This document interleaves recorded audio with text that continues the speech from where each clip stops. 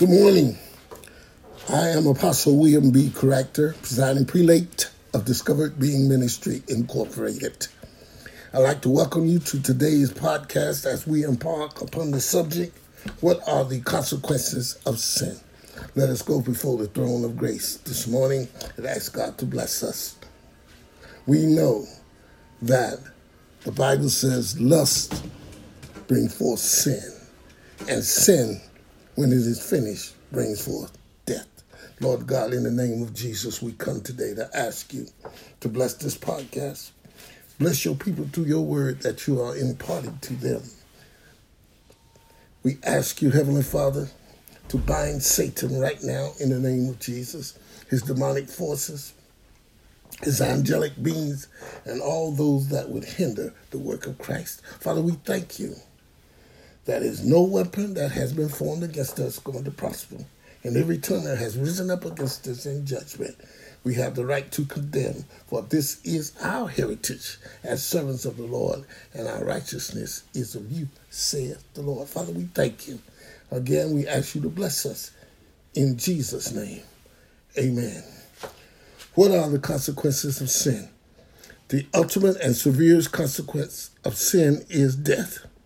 The Bible says that the wages of sin is death, referenced in Romans chapter 6, verse 23. This not only refers to physical death, but to eternal separation from God.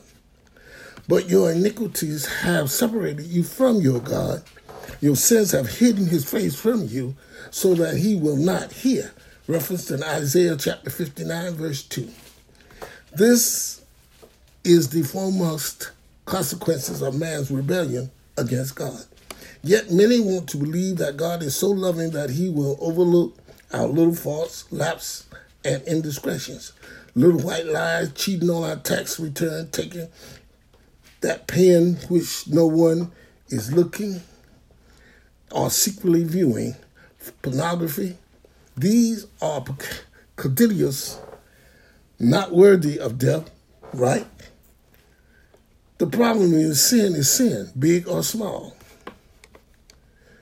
Though God loves us, his holiness is such that he cannot live with evil.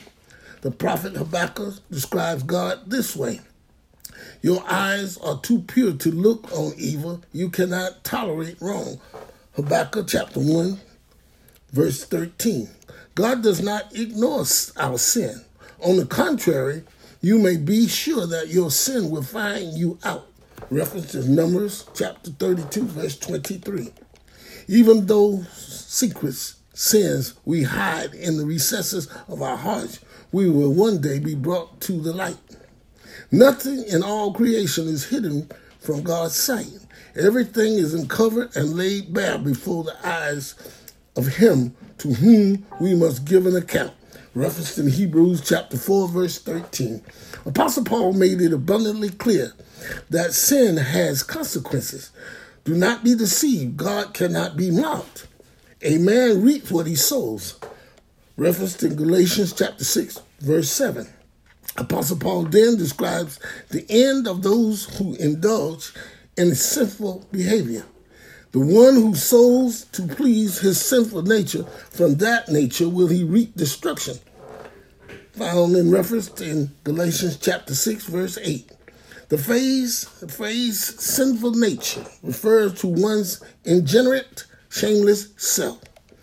Though the sin nature may promise fulfillment, it can result in nothing but destruction. Apostle Paul told the believers in Galatia that sinful nature desires that which is contrary to the Spirit, and the Spirit what is contrary to the sinful nature. They are in conflict with each other. Referenced in Galatians chapter 5, verse 17. He lists the sorry works of the sin nature and specific to the ultimate consequences of such behavior. Those who live like this will not inherit the kingdom of God. Referenced in Galatians chapter 5, verses 19 through 21.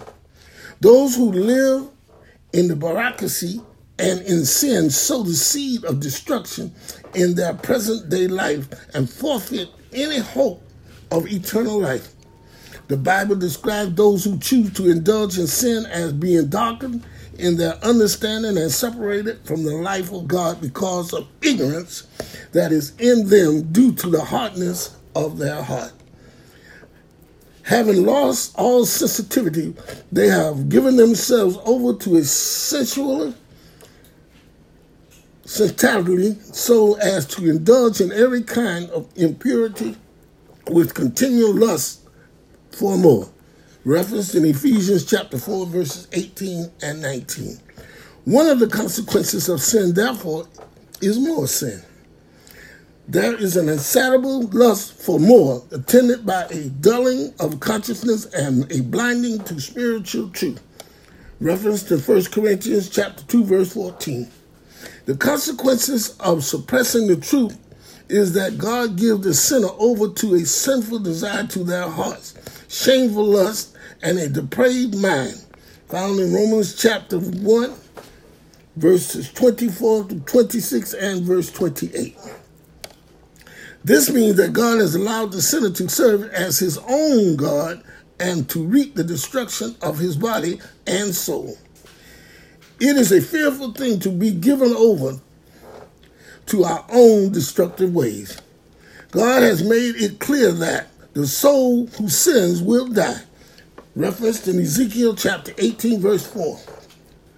Those who habitually live their lives outside of Christ, yet whose heart have been convicted by the gospel of Christ, should follow the example of the first converts of the church.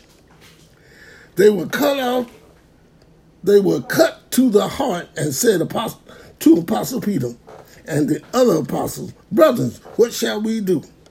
The answer was simply yet profound: repent, found in Acts chapter 2, verses 37 and 38. Jesus' first words when he began his ministry were, "The time has come. The kingdom of God is near. Repent and believe the good news," found in Mark chapter 1, verse 15. What is the good news? For God so loved the world that he gave his only begotten Son, that whosoever believeth in him should not perish, but have eternal life, referenced in John chapter 3, verse 16. The consequences of sin is death, but the gift of God is eternal life in Christ Jesus our Lord, referenced in Romans chapter 6, verse 23. Sisters and brothers in Christ, sin is a separation from God in all aspects, spiritually, physically as well. When you sin against God, you have no alternative but to sin against man, because we are to love ye one another as we have loved God. As he said, love with me with all thy heart, with all thy mind, and with all thy strength. And like unto is the second commandment, love thy neighbor as thyself. Sin keeps us away from the spiritual things that we can see, things that we can indulge, the blessings from God, the prosperity, the health. All of those things are in God, because there is nothing that God did not create, and there is nothing that he cannot take away. For he said in his word, what does it profit a man to gain his whole the world and lose his soul? And what can a man exchange for his soul? Our lives is hid in the works of Christ. They are hid in the works of Christ and brought forth by faith in what God has said through his prophets, through Christ himself, and any other vessel that God tends to use in this time to tell you, repent, for the kingdom of God is at hand, and your sins are not hidden from God. There is nothing, nowhere, that you can go out of the glory of God. If you made your bed in the heights of the heavens, God is there. If you made in the lower parts of the earth, God is there.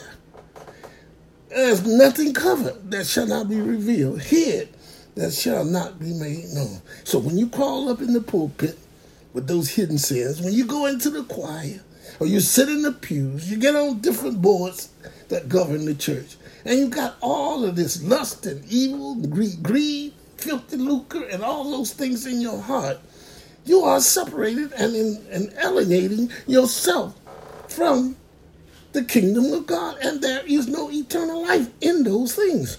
So I beseech you, my sisters and brothers, that you examine yourselves before the sight of God, in the sight of God, and make a change, and use the word, and do it from your heart.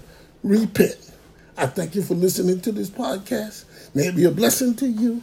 In Jesus' name, amen.